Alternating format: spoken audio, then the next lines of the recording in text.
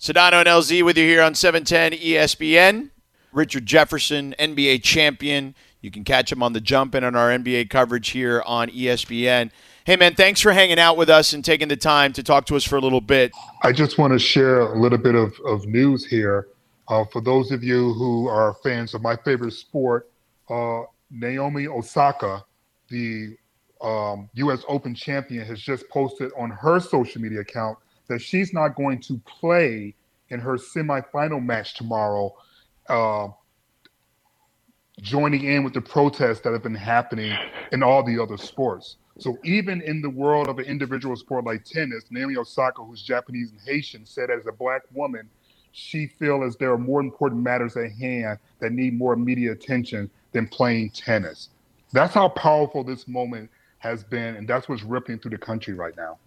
And George, I appreciate you having me on and sending me a text, but this is like when people like look at this. This started, with the Detroit Lions canceling a practice, to the Milwaukee Bucks canceling a playoff game, to the entire NBA players sitting down, and then to baseball players, the Milwaukee Brewers saying they're not playing. Now you have individual tennis players.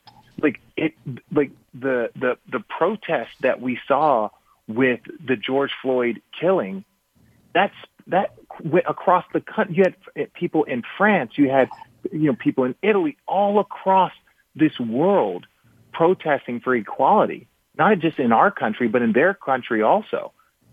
And so, this is a huge moment, and it's like when you think that an act or a moment can't get bigger, sports are coming back and they continue to see the same type of injustices. And then they were like, oh, well, we're going to sit down.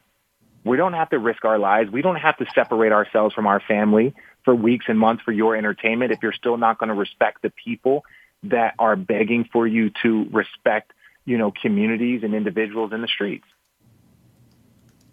Richard Jefferson joining us here on Sedano and LZ. So I heard you say that you expect them to play.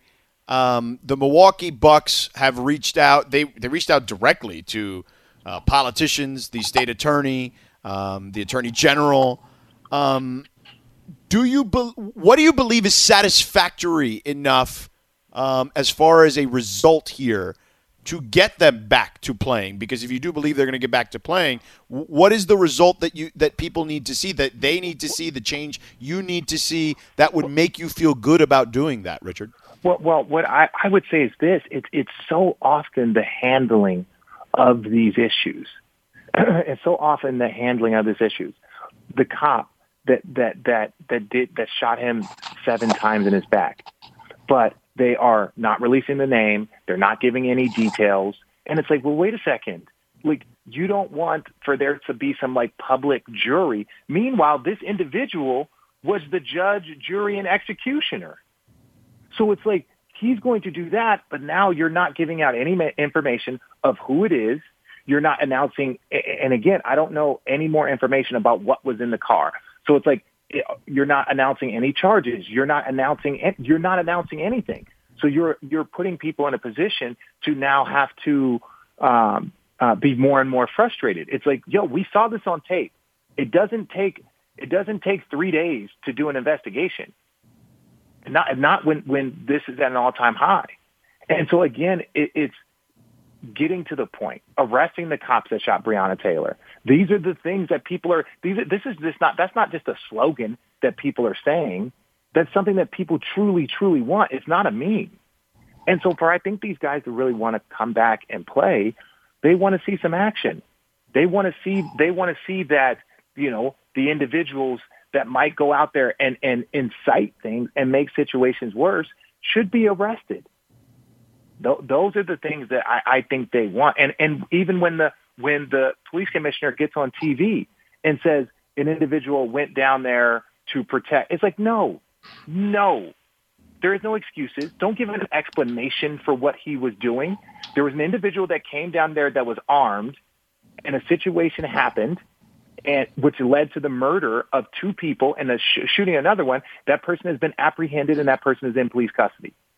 But when the police commissioner gets up there and starts giving excuses and starts saying, well, An individual across state lines came down with the intention to help. It's like we don't care what the explanation is. Yeah, and by doing that, you're putting that in a position. By doing that and saying that, you're immediately like harboring some sort of like feeling, as in like, hey, he had good intentions, and it's like we all know it. The road to hell is paved with good intentions.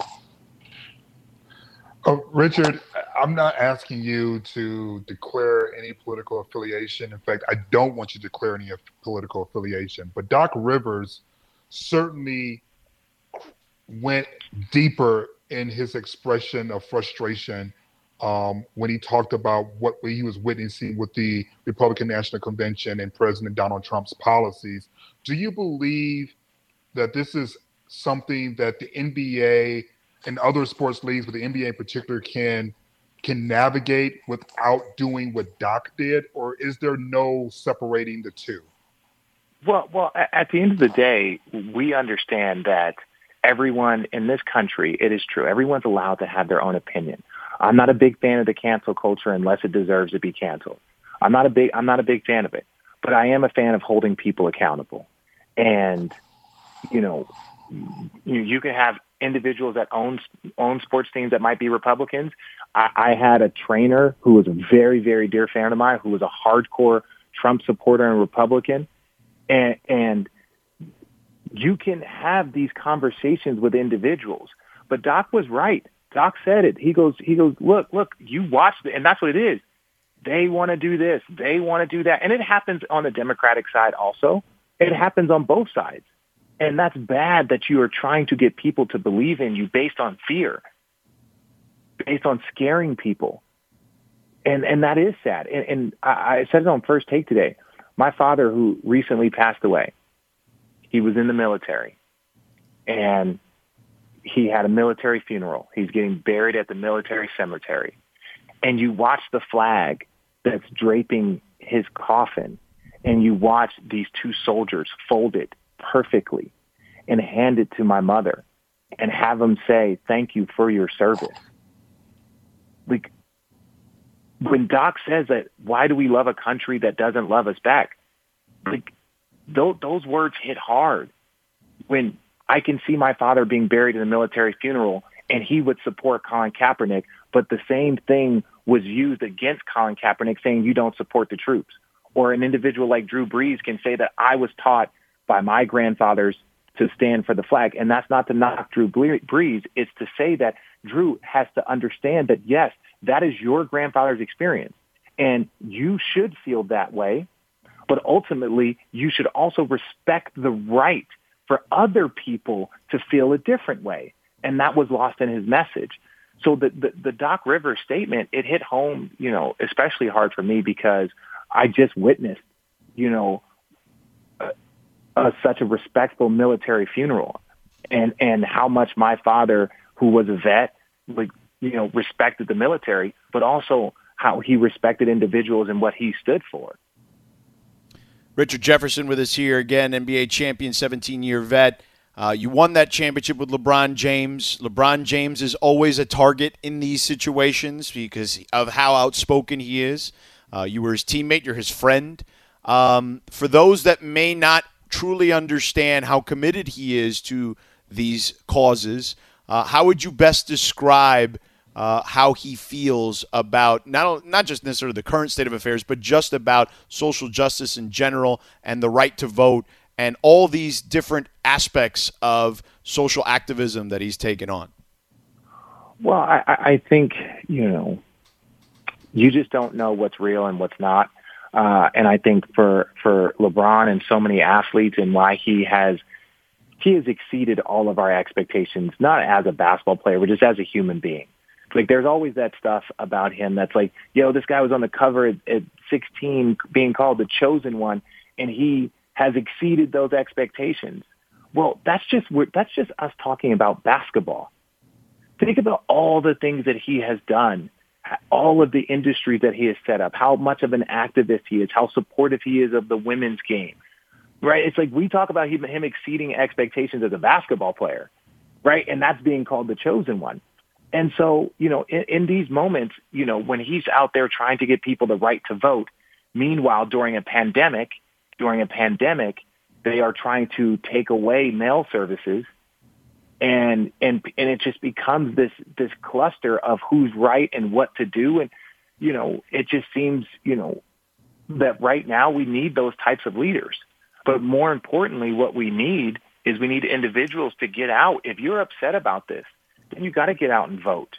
You have to pay more attention to these things. And I think that's what's really going on. For so much, people would be like, I don't discuss politics. I don't really pay attention to politics. I know this person might give me a tax break or this thing, but now there's so much more at stake. Everyone has to pay attention to politics, not just from a financial standpoint, but also from an education standpoint, from a diversity standpoint, from a legislation standpoint. So you have to pay attention to this because these issues are becoming more and more and more intense. And if you're not informed, you are also not contributing to the possible solution to make things better. Richard, I am currently in Scottsdale. I know that you played basketball at Arizona. The city has just authorized about 4 or 5 payouts, tied to police infractions. What would you like to see happen in terms of criminal justice reform first, if you had a silver bullet that could make the change right away? Man, that's the thing. There's so many, there's so many things. There are individuals that are still in jail for weed that is now legal in so many states. Like that right there is a level of hypocrisy and absurd. And while they did break a crime, while it was a crime, now that it is legal, those are things right there. But also I would say, I think just police training. I really do. I really and truly believe that we need to retrain and our police officers, they're asked to do so much. Even here where I live in Hermosa Beach, they're fighting to save the police because they don't have enough funds and they can make more working in other places, and then they just get too stretched out. So it's almost like the LA County Sheriff's Department will come down here and start policing Hermosa Beach just because it's just they haven't figured out a way to maintain a consistent police force. And it's because anytime you see a homeless person, you call the police. Anytime there's a cat stuck in a tree, you call the police. Anytime there's a domestic violence, you call the police. They're asked to do so many things that people might not necessarily have the training to do. And you combine that with them being emotional human beings, just like the rest of us. And I just really think that, I think police reform is true. I don't think that we need to, get rid of the police. I don't think that that's the case. I think, the police definitely serve a purpose, but I think that there are some things that, are in place, whether it's mentally or emotionally or systematically, that are allowing individuals to do things and get away with it. And that's just we're all old enough to remember the Rodney King beating. That was the first time that it was ever caught on camera, and the police officers all got off. Like this has been going on pretty much my entire life that I've been able to see. And the last thing that Doc says is how many white individuals have to have a conversation with their parents or with their kids about how to be careful around police to not get shot if you get pulled over. And anybody that thinks that we're being dramatic, you don't know enough black people. You don't know enough black people if you think we're being dramatic, because there is not one black family, there is not one black father or mother that hasn't had that conversation the minute their kids are able to drive or leave the home at 13, 14, 15, leave the home and not have that conversation with them. That conversation is had. And that just, again, shows the state, of where we are right now.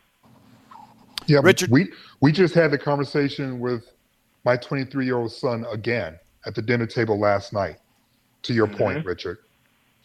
Again. And it's like, I have two boys that are 3 and 5. And, again, people talk about Tamir Rice was playing with a toy pellet gun in a park and was shot and killed. Meanwhile, this individual is 17, walking through police barricades during a protest, and at no point in time do they disarm him. At no point in time do they see if he has a license for that weapon. At no point in time do they see if he has any identification on him. There is nothing. There is nothing there that, and I'm not talking about harassment. I'm talking about, wait a second, there's a man walking around here with a rifle, but he's viewed as an ally. And a 15-year-old kid playing with a pellet gun in a park is viewed as an enemy. That's just the reality and the truth of it. There's no black and white. There's no this. That's viewed as an enemy. This guy in the middle of this chaos at 17 years old walking around with an AR-15 that just murdered multiple people is viewed as an ally. And that's something that needs to be changed.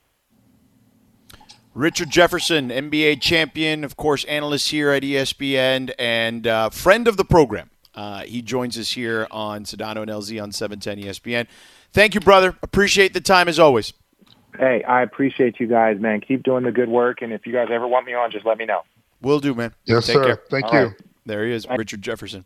LZ, Ramona Shelburne has some breaking news, and we will talk to her in 2 minutes and 30 seconds about that breaking news. We're back in a moment. We all know breakfast is an important part of your day, but sometimes when you're traveling for business, you end up staying at a hotel that doesn't offer any. You know what happens? You grab a cup of coffee and skip the meal entirely. We've all been there. But if you book a room at La Quinta by Wyndham, you can enjoy their free Bright Side breakfast featuring delicious baked goods, fruit, eggs, yogurt, and waffles. And really, who doesn't want to start their day with a fresh, hot waffle? Tonight, La Quinta, tomorrow you shine. Book direct at lq.com. Sedano and LZ with you here on 710 ESPN. Ramona Shelburne, ESPN NBA insider. We know her as Mama Momo's got some news. She's been busting out breaking news here. We brought her on, and thank you, Momo, for hanging out. So you have a story. This all started with the Milwaukee Bucks at 1 o'clock today, being the initial team to boycott. What do we know about the Milwaukee Bucks, who were in their locker room for several hours and in communication with government officials in Wisconsin? What do we know about those conversations? So I just talked to the lieutenant governor of Wisconsin. He's a gentleman by the name of Mandela Barnes. And, our first line was kind of funny. He goes, I think they were trying to get the governor on the phone, but, I was second choice. It was a little urgent. I was available, right? And it was so sudden, guys. Like, this was 20 minutes before the game. I don't think anyone knew this was happening. I think the Orlando Magic went onto the court. They were expecting the Bucks to come out, and they just kept talking in their locker room. And so the Lasry family, Mark Lasry, Alex Lasry, who own the Bucks, have incredible political connections in the state of Wisconsin and really all over the country. They were, some of the people who hosted the Democratic National Convention, the virtual convention that just happened last week. And they essentially communicated with the team and said, okay, look, if who do you guys want to talk to? And they said, we want to talk to anybody. We want to talk to the state officials. We want to make a change. And so a call was scheduled with the Wisconsin Attorney General and Lieutenant Governor, who, his joke. I think they were trying to get the governor, but the Lieutenant Governor was available, and the players essentially said to him, "What can we do? Like the walkout that we're doing right now, the strike, and but we should call it a strike, by the way. It's not a boycott; it's a strike. Okay. This is step one. They want to know what they can do with this platform, with this action that they're taking now to affect some real change."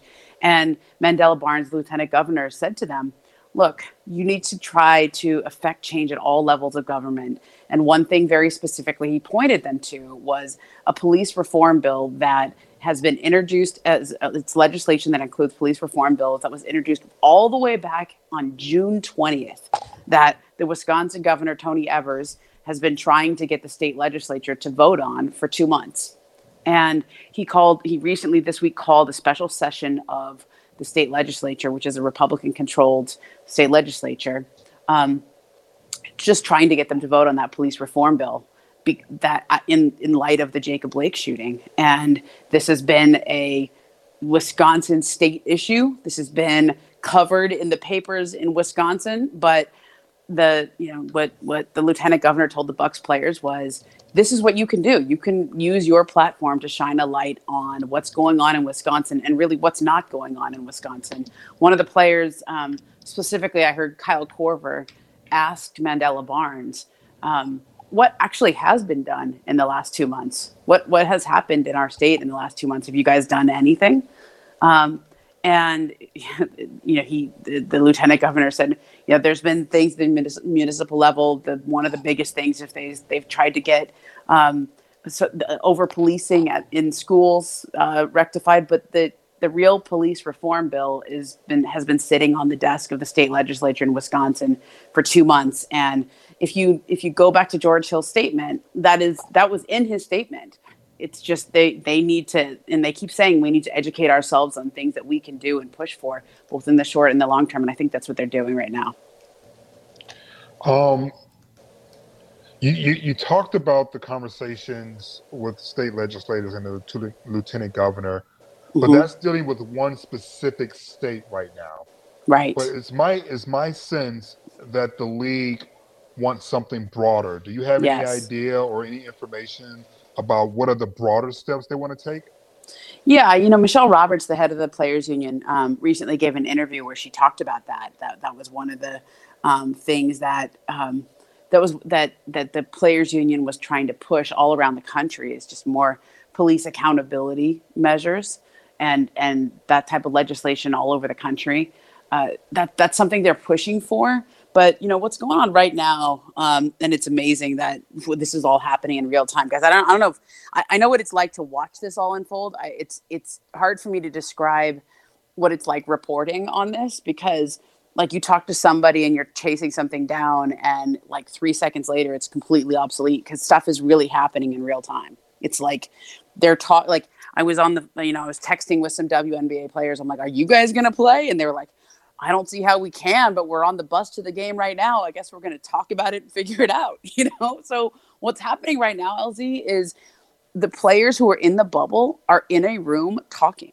They're figuring out what they want to do next. And usually when you protest, there's a set of goals and there's some actionables that you say we want to have happen. And, once we see that things are moving in that direction, that we're being heard, that action is being taken, we can either stop protesting or we can do something else, that we feel like we've been heard and listened to and that action has been taken. So I think in this case, this seems to be happening almost in reverse. Like they protested and then they went and asked the state officials, "Hey, what should we be asking for? Like, we're really mad. How's this happened? What can we do? Give us something we should try to shine a light on. Give us things that we can work on as NBA players with our big platform that we have." And I think that's what they're talking about right now. Like, is it better to continue playing games where you have a microphone in front of you every day? Or is it better to go home and work on these things? Do we just need a pause? Do we need to go home? Do we need to, that's the conversation that's ongoing right now. And I'll tell you what, I've had texts from players who are not in the bubble, whose teams have either been eliminated already or they never went. And they're like, "Is this just for the players in the bubble? Because I want to get in on this too." Right? Like this is all happening in real time. And it's just really staggering to watch. I've never seen anything like it. Ramona Shelburne joining us here on Sedano and LZ. Ramona, obviously one of the conversations is going to be about the eventual resumption of play. What needs to happen for that to happen? Like, what are the players want done in the immediacy of this to allow that to happen? To continue on, I think that's what they're trying to figure out. Like, this wasn't a coordinated action today. They are trying to come up with a plan right now. This is what Chris Paul, Andre Iguodala. I've heard that Doc Rivers has spoken to was planning to or already has.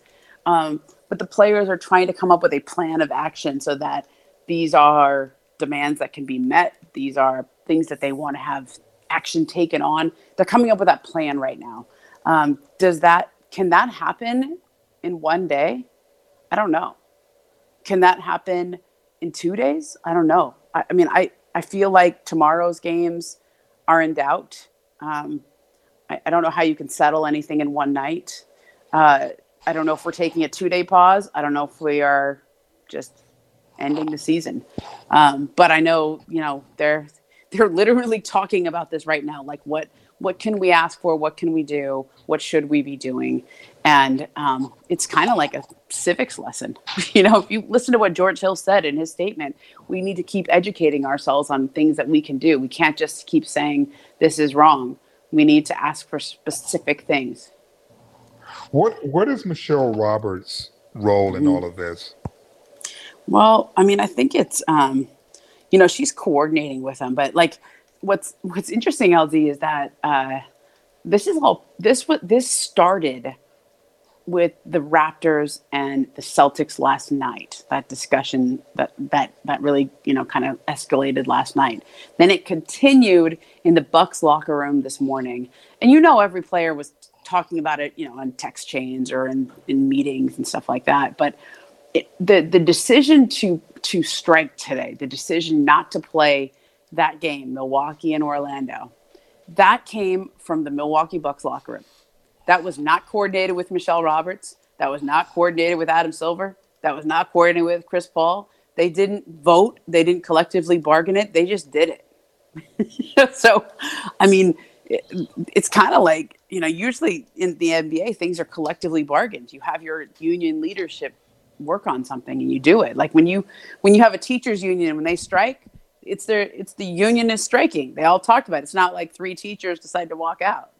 But that's kind of what happened in the NBA today. Ramona Shelburne, ESPN NBA insider, Mama Momo with us here. You are the best. Thanks for hanging out with us. I hope I cleared some of that up or confused you even more. No, you cleared it up. You cleared it up. We're good. We're good. Thanks, Momo. Thanks, guys. Thank you. All right, see ya. LZ, we've got some breaking news. Mookie Betts has spoken.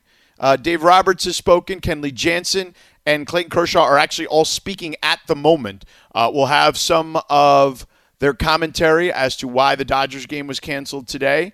I'm assuming we all know what the impetus was, but their reasoning behind it and their thoughts on the day's events. We'll have some of that in just a few moments. Stick around. We're back in less than 2 minutes. This podcast is proud to be supported by Jets Pizza, the #1 pick in Detroit-style pizza. Why? It's simple. Jets is better. With the thickest, crispiest, cheesiest Detroit-style pizza in the country, there's no competition. Right now, get $5 off any 8-corner pizza with code 8SAVE. That's the number 8, SAVE. Go to jetspizza.com to learn more and find a location near you. Again, try Jet's signature 8-corner pizza and get $5 off with code 8SAVE. That's the number 8, SAVE. Jet's Pizza. Better because it has to be. Sedano and LZ with you here on 710 ESPN. Thanks to Ramona Shelburne for joining us there. Dave Roberts, Clayton Kershaw, Kenley Jansen are all speaking, and Mookie Betts are all speaking at the moment. Here's some of the things that were just said. Mookie Betts said, no matter what, I wasn't going to play tonight. Here's some more stuff from Clayton Kershaw. He said, what is something tangible we can do? Once Mookie said he was not going to play, that started the conversation, and we made a collective group decision to not play tonight, to let our voices be heard, to stand up for what we believe is right. Clayton said the decision not to play tonight was a collective one among the Dodgers team. And, again, LZ, not really a surprise here, just based on who we're talking about here, Yeah, absolutely. Earlier in the summer, I did an interview with Clayton Kershaw shortly before he posted his statement on his social media account.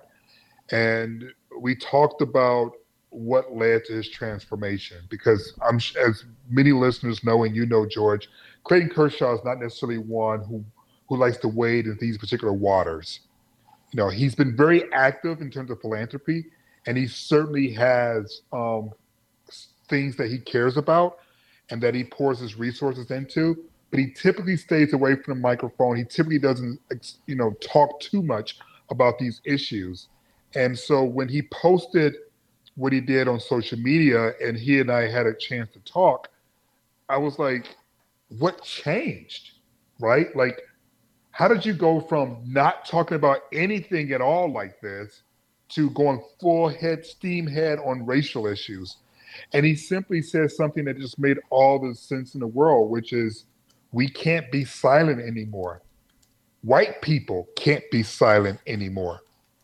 And for someone who grew up in Texas and has always been sort of quiet on these controversial issues, for him to be that bold, I knew there was a different temperature in that clubhouse. I knew the Dodgers organization was different because the man that has been the face, the brilliant face for so long, has stepped out in an incredibly bold fashion and said, as a white person, I can't sit back and be silent on these issues anymore. And I know from discussions with other players as well as leaders in the organization that conversations in terms of racial reconciliation, history, Jackie Robinson, post Jackie Robinson, I've written a lot, I've spoken a lot to the Dodgers. I'm not surprised at all, George, by this because I witnessed firsthand how the George Floyd video has literally transformed what is acceptable communication in the clubhouse and the subject matters that the organization as a whole is willing to approach. Yeah, man. It's and there's some very powerful conversations going on right now across the world of sports, whether it's Robert Horry on Spectrum Sports a little while ago, whether it's the Dodgers speaking right now. And look, there are a lot of people just taking a very, talking about this and discussing it as humans, right? And I think that's the thing. Look, and the DOJ, just for transparency's sake, is reporting that he had a knife in his car. And the way that and that he had warrants, and that he had this and that. And what I would say to that is this, LZ, and you can tell me if I'm wrong or not.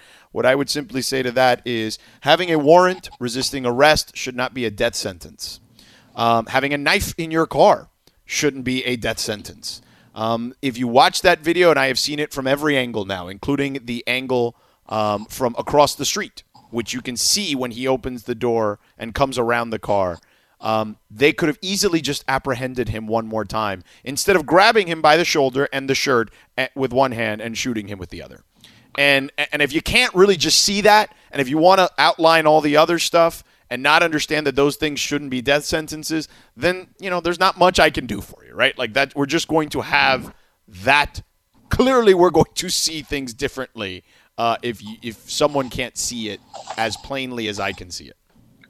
Well, again, this goes back to something that I wrote on CNN.com not too long ago, which is about when an incident like this happens, what you tend to find out first is anything is going on with the victim. We don't know anything about this officer as of yet. We don't know if this person has any prior issues in terms of not race, but just in terms of protocol. We don't know if this is someone who's been suspended. We don't know anything about them, but we know everything about this man who's been shot 7 times in the back. In fact, the Wisconsin Attorney General said that he couldn't even clarify if the officer who did the shooting even knew there was a knife in the vehicle. In other words, this is, a retroactive sort of response to a very ugly situation. In addition to the fact that anyone who watches the video and is being honest with themselves, they aren't thinking, oh, well, he probably has a knife in the car. They're probably thinking, what is that officer doing? Which is why that officer is on administrative leave. Paid, but still administrative leave, because there needs to be a proper investigation, because something about this situation didn't set right with the authorities, with the power to decide whether or not to place that individual whose name we still do not know, whose record we do not know. has been placed on leave. Now, why am I bringing up the officer's record?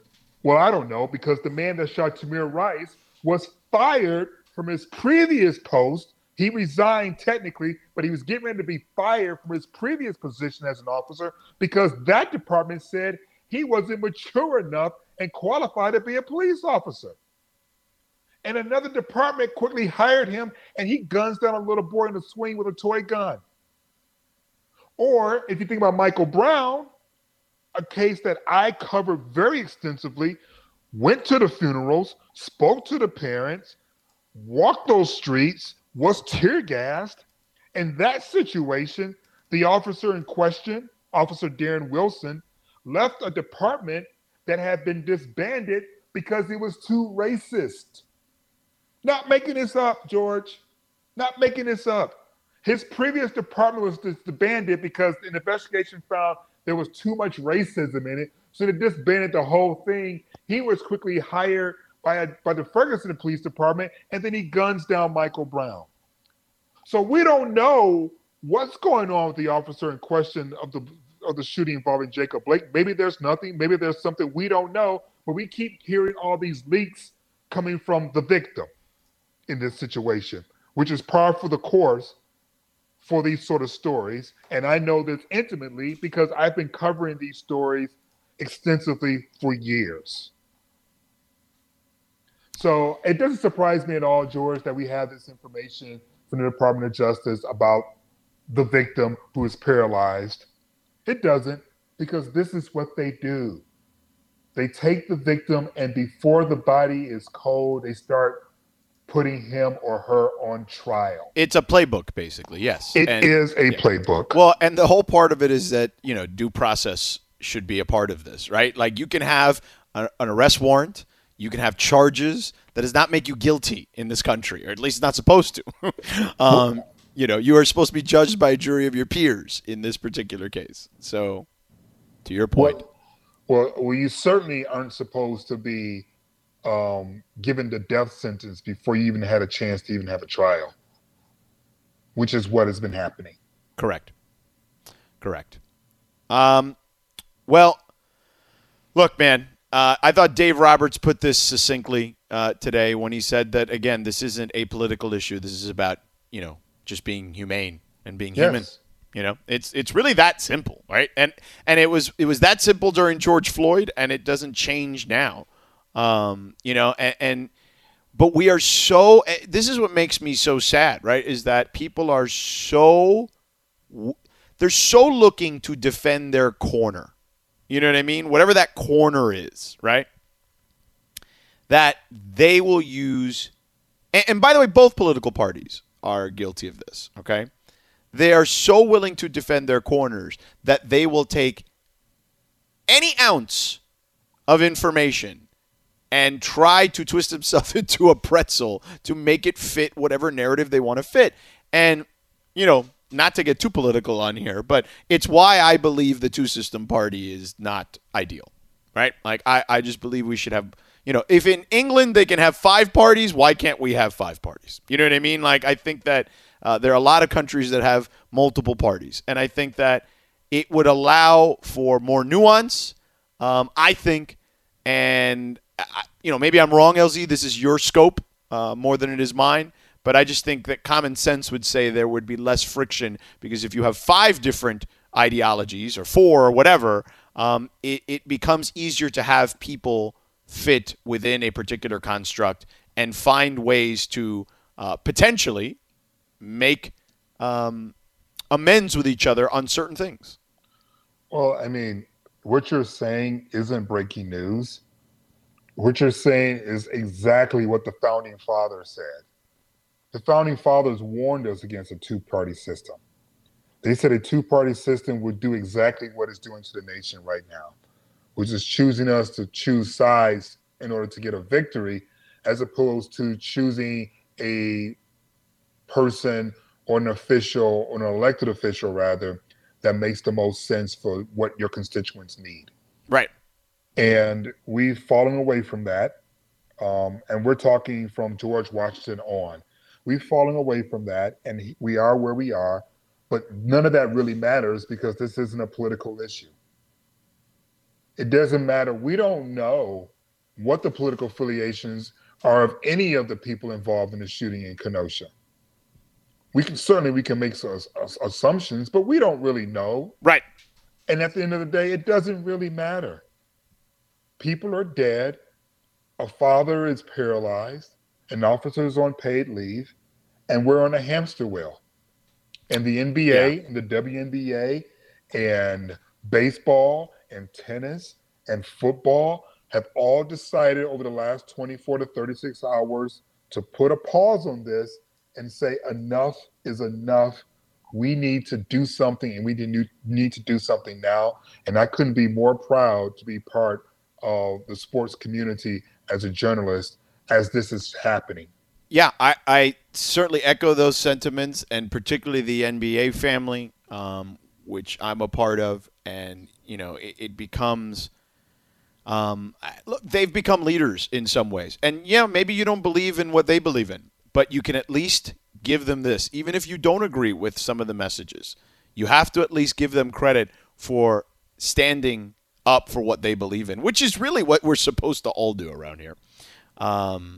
I just wish we would do it in a more civil way and not be so vitriolic about it and, get into our corners and not allow for the exchange of ideas or even the acceptance that some people are never going to believe what you believe.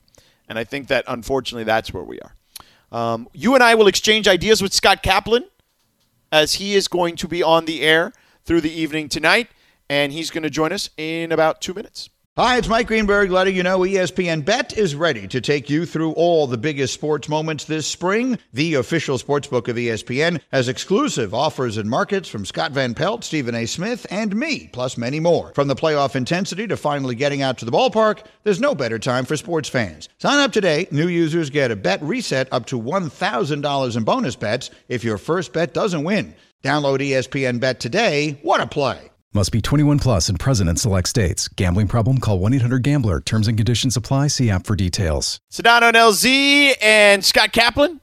Cap, thank you for hanging out with us. Always look forward to talking to you. And now we get to talk today about some real stuff. We've talked a lot about silliness and nonsense and sports, but today was very, very real, right?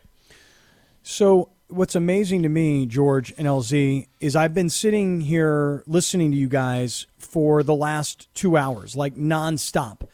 And just to hear you two guys and your most natural reactions. And LZ, you know so many things that I don't know. So when I listen to you and you name drop people who I feel like now I have to research, like I need to learn more about this story because LZ just mentioned it and I don't know it.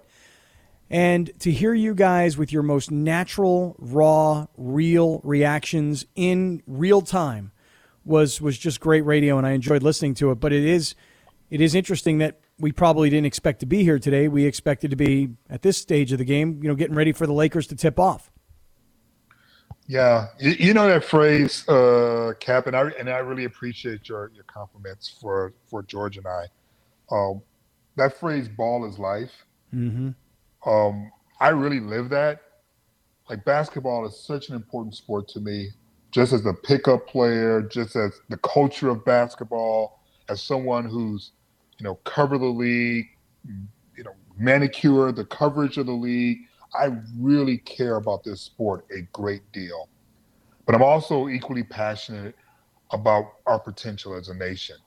And so the realness, as you phrased it, that you hear, is really coming from a sincere place. I love the hell out of ball, but I also think that we as a nation can be so much better if we just treat each other right, if we just loved and listened, had compassion and empathy for one another. I can't tell you how many people, Scott, hit me up, were shocked that my best friend was gay and white. I was like, why would that shock you? Do you not listen to the show? I don't care about your rapping. I care about what's on the inside. And so when I'm talking about these issues, it's because I'm fighting for my son. I'm fighting for Jamal Murray, who is the same age as my son. I'm fighting for Zion Williamson and his future kids. I'm fighting for grandkids I don't even have yet. This ain't about me. This is about making sure that when I'm long and gone, that the talk that all these black parents and parents of color have to have, that those talks can go away. That's what you hear, brother. I'm just trying to fight for the future. Well, I hear it. I do, and I feel it. You know, at one point you said the cops should not play judge and jury.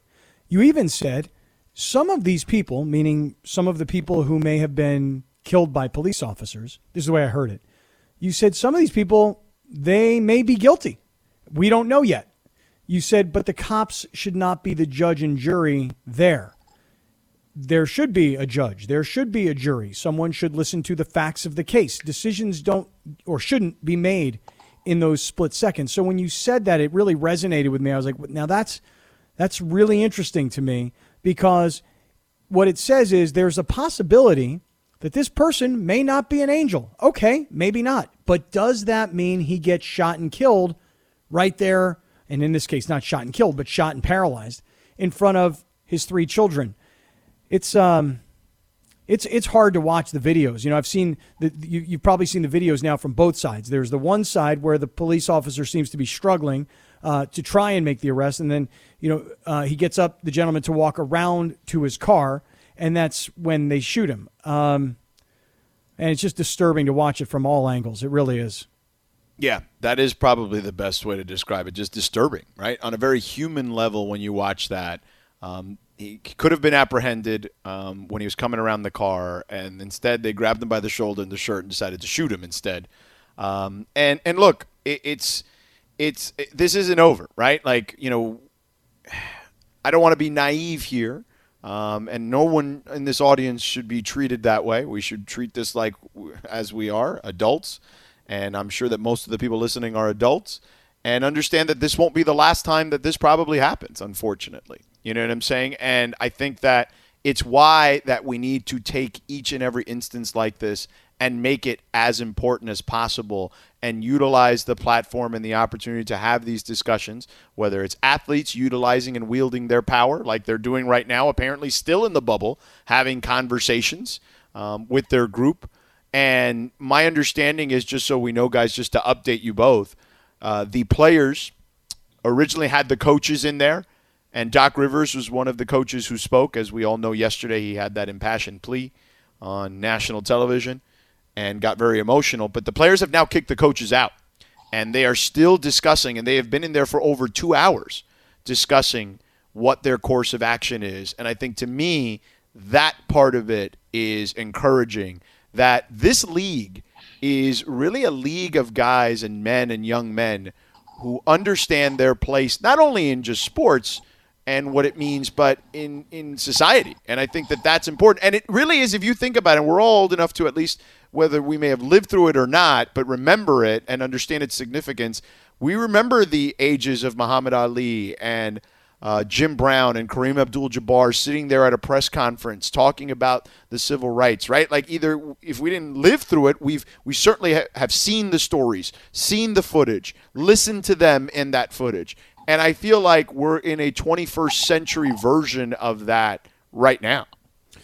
The film that you just referenced, George, there's a documentary, and I think it's called Jim Brown All-American. And the film was so incredible because you find out, especially if Jim Brown was before your time, which he was before mine and ours. What you find out about Jim Brown was he was referred to as, and I'm putting this in quotes, a revolutionary. He was someone that could impact change using his influence. And what was so amazing about that period of time was Jim Brown and Kareem Abdul-Jabbar and all of the most visible and recognizable and influential African-American athletes of the period all came together because they were invited by Jim Brown. And as I recall the story, they all came to Cleveland. You'll have to fact check me on this. Yep, it's called the Summit. Right. And so at the summit, all of these gentlemen were going to hear out Muhammad Ali. They were going to play judge and jury, LZ, to your phrase. They were going to listen to Muhammad Ali, and then they were going to decide, do we support Muhammad Ali, who says he's not going to go fight for the United States in Vietnam, or do we not support Muhammad Ali? And they came out of the summit, and they said, hey, we've listened, we've heard, we support, we've got his back. And that was a defining moment, if you will, for that group of individuals, and in particular for Muhammad Ali. This is another defining moment for young, I'm going to say predominantly African-American young men to decide what they want to be. Do we want to be the guys who are just ball players? Do we want to just, quote, shut up and dribble? Or do we want to impact change in the world? And I know that it's become a very popular thing. I've been listening to commentators all day, and I've been watching ESPN for hours. You know, I applaud these guys, and people say I applaud them, and I think many people do. It takes a lot of guts. It takes a lot of courage to actually stand up to try and impact change. You know, the leverage is with the players right now. If you want to impact change and you think that your owners, the rich white guys who have all the political power, if you think that you need to get them to start really getting serious about it, you've got the leverage. We just won't play. And I actually really wonder, fellas, and I don't know what you guys think, but you know, there's a part of me, you guys are talking about what's happening right now, how they're all meeting and talking. I think there's probably a really strong case to be made in that room that, hey, let's all get out of here. Let's all go home. I think. Well, Scott, there is that discussion going on, and Chris Mannix just reported that among the people that spoke passionately, Doc Rivers, Armand Hill, John Lucas, who is there, who's an assistant coach for the Rockets, Kyle Korver, Damian Lillard, Carmelo Anthony, and LeBron specifically as voices. And there is a sense, at least initially, from guys like Chris Haynes and even Woj, although that has changed, they're not 100% certain, that there's a feeling that they could still utilize the platform, get the change they seek, and finish the season out, that all those things could be done. I would certainly hope that will be the decision that they come to, that you can multitask in this space. You don't have to sacrifice one versus the other. Though, as I said yesterday, and I'll repeat it again, I'm going to side with the players in this conversation. So wherever they decide to go, you know, I'm going to support. But I just think it's amazing that on the 4-year anniversary of Colin Kaepernick beginning his protest, here we are today. But I also want to make sure that we give shout out and proper credit to the WNBA, who are really ahead of the NBA in this space. They wore the T-shirts first. We know about the players who decided to not participate in their seasons to fight for criminal justice reform, like Maya Moore, in addition to the fact that Black women specifically, of which the WNBA is mostly made of, have long been considered the backbone of the Democratic Party and of the civil rights movement. And they oftentimes get pushed aside in their contributions for the men. And I think it's important that we recognize the WNBA and what they've been doing with the influence that they have, as well as giving shout outs to Serena Williams and Naomi Osaka, who have used their platforms in sports to talk about what it means to be a Black woman in a predominantly white sport. All of these contributions to the overall conversations are important. And I want to make sure that, you know, as we go forward in our coverage of this, we don't become enamored with superstar names and household names, because it's not always the household names that moves the needle in terms of actual action. More often than not, it's grassroots leaders or people we've never heard of who have sacrificed so much just to get people to this particular place. In the words of John Lewis, just to make some good trouble. I'm pro good trouble, and I'm really glad to see these players are making good trouble as well. Hey, LZ, you'll like it tonight. Coming up at 7:30, I've got James Blake who's going to join me. James Blake was at one time one of the top tennis players on tour, elevated to number 4 in the world. But as you'll probably recall, in 2015, at this stage of his life, he was already a tennis announcer. He works for ESPN now. He was standing in front of a hotel in New York City, minding his own business, talking while he was texting on his cell phone, and he got attacked, taken to the ground, only to be, taken into a room, and the cops who took him found out they had the wrong guy. Well, James really wasn't sure what to do about it. They kind of put his shirt back together and said, "Hey, see you later, wrong guy." Notice I didn't say sorry. They didn't apologize. They just said, "Oh, wrong guy, got to go." And James was like, "Well, this will never see the light of day," until surveillance video showed up. Yep. And then you got to see what happened to James. And then he wound up suing the NYPD and so on. And he's an ESPN tennis commentator, but he's also an African-American man who grew up in a predominantly white sport. And when that happened to him in New York City, you know what all of his white tennis colleagues said to him? They were like, damn, dude, like that happens to you? Yeah. And he's like, yeah, because guess what, fellas? I'm actually black, you see? Like to you guys, I'm just one of the guys because we're all just tennis players. Right. Right. But to some cops in this particular instance, they saw me as a black man.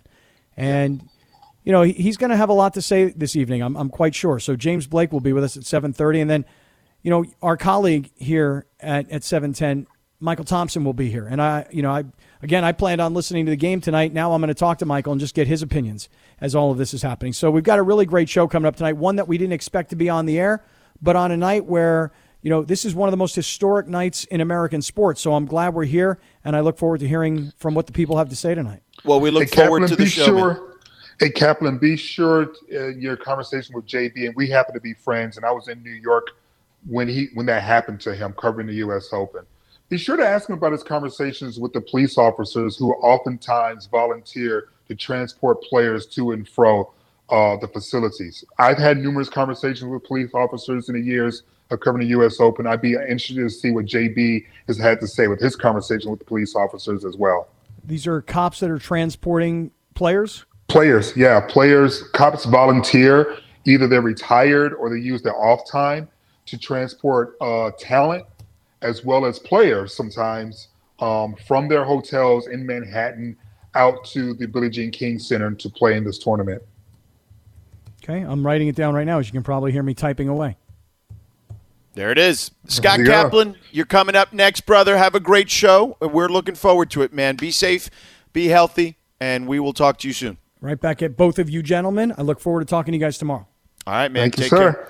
All right, LZ, a great show today. And, look, there was no need for a rundown today. It was just you and me going off the chest, right, and just doing it. And thanks to Keyshawn, Mark Spears, Richard Jefferson, Ramona, and, of course, Scotty Cap. Thanks to Greg and Laura for their work as always. LZ, excellent job as always. I'll talk to you tomorrow. Yes, sir. Have a good night, guys. Thank you. Good night to you guys listening. Scott Kaplan is up next. We love you. Stay safe. Stay healthy. We will talk to you tomorrow for Purgatory at 3:55. See ya.